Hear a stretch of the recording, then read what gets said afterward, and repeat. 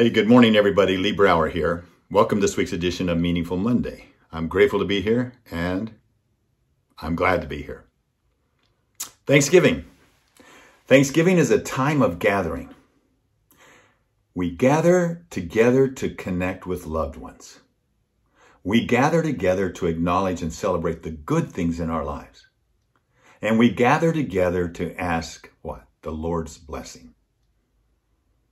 And now we need the Lord's blessing more than ever, it seems like, doesn't it? In this changing, stressful world, what we call a VUCA world, a volatile, uncertain, complex, and ambiguous.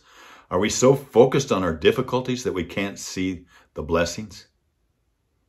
Yet we gather together to find and discover and share those blessings. We need such blessings from the Lord now more than ever. And in spite of any hardships that we might be facing, at this time we humbly affirm that we have so much to be thankful for, that our blessings truly outnumber our difficulties. Where did Thanksgiving begin? Did you know it actually began with Abraham Lincoln in the dark days of the Civil War?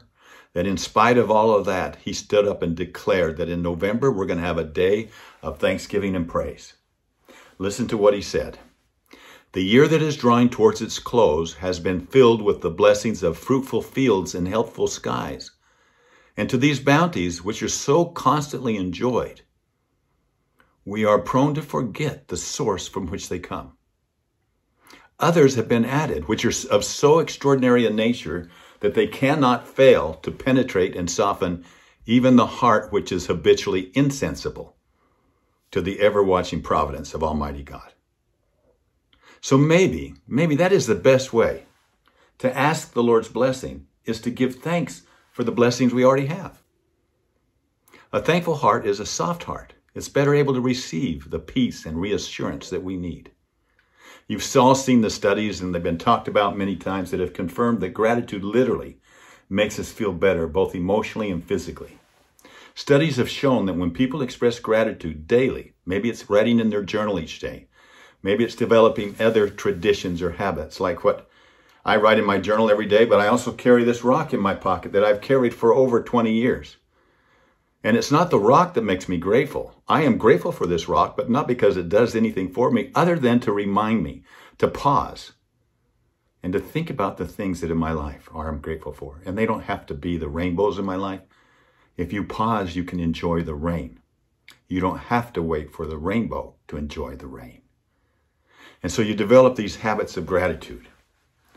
And if we just pause and reflect on all the good in our life, we will see that good things, however small, and better days, however distant, are ahead for us. This is why we gather to give thanks. And perhaps that's the greatest gift that we can offer, is to live in thanksgiving daily, to acknowledge heaven's hand in all things, and always, always to count our blessings. From my heart to your heart, from my family to your family, can I wish you a meaningful and memorable Thanksgiving celebration. May you take a moment to just pause and think about the blessings in your life.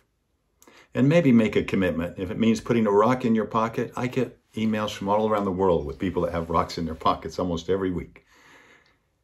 Maybe it's put a rock in your pocket. Maybe it's writing in your journal, whatever it is. But let's make a commitment to be more in gratitude than we ever have. Have a meaningful week.